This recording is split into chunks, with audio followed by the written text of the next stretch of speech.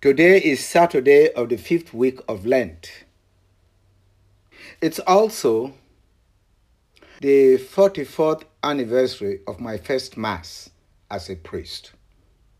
Our readings today are taken from first reading Ezekiel chapter 37, verses 21 to 28. The Gospel reading is from John chapter 11, verses 45 to 56. My brothers and sisters, there is no forgiveness of sins without a sacrifice. God, in His love and mercy, sent His only begotten Son to sacrifice His life to save all the scattered children of God.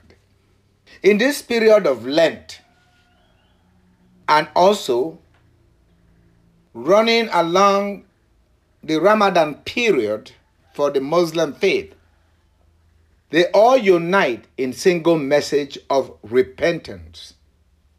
Repent, for the kingdom of God is at hand.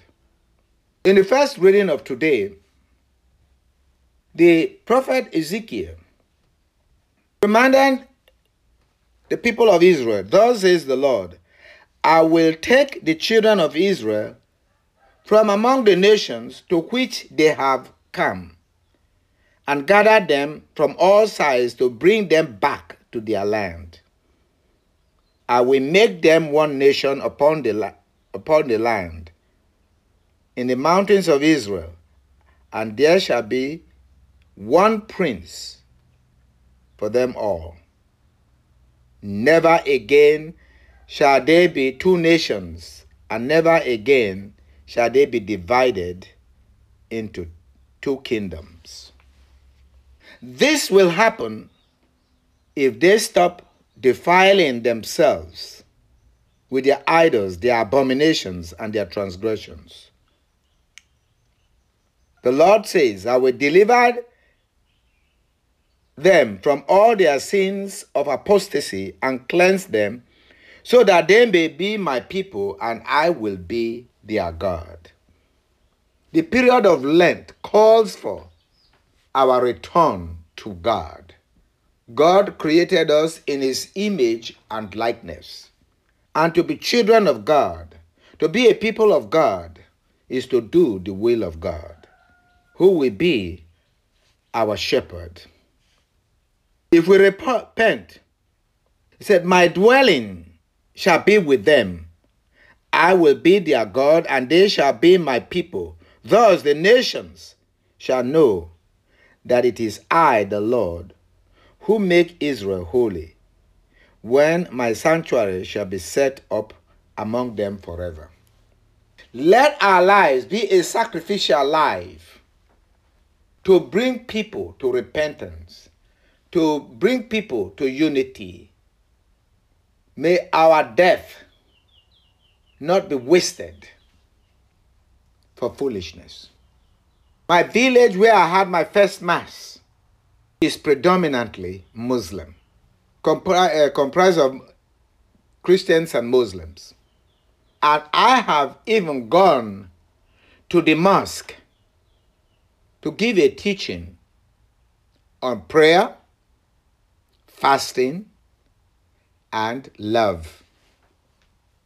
That was my work as a priest, because they came together for my first Mass, acknowledging me as the priest of God, the priest of our Lord Jesus Christ. Christ came to die for all. Of course, we know that Christianity came first and preceded Islam.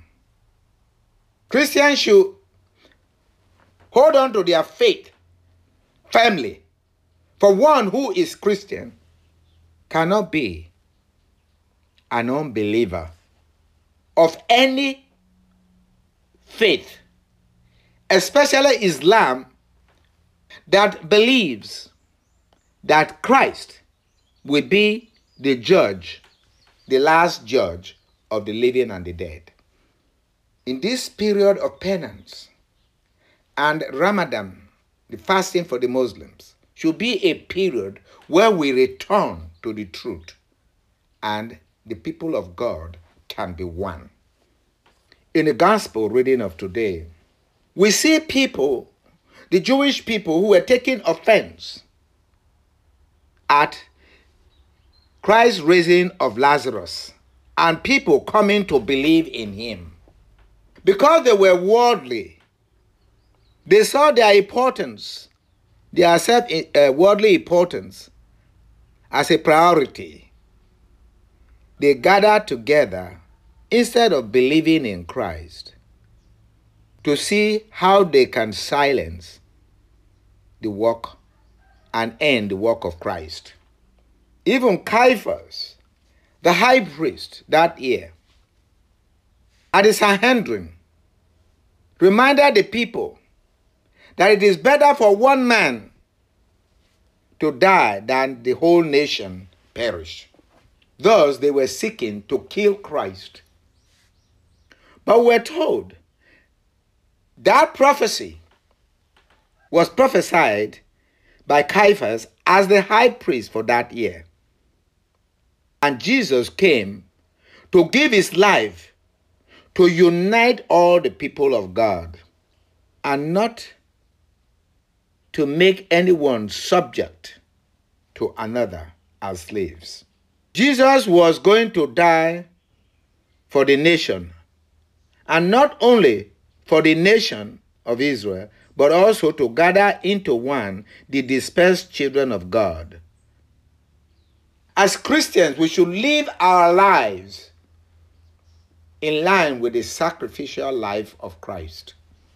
We should not wonder about what Christ has come to do for us.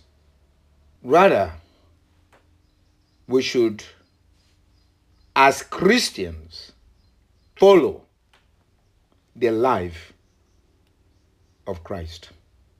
With the unity of Lent, with the holy fasting of Ramadan, let us pray that the world will be united as one people of God through Christ our Lord.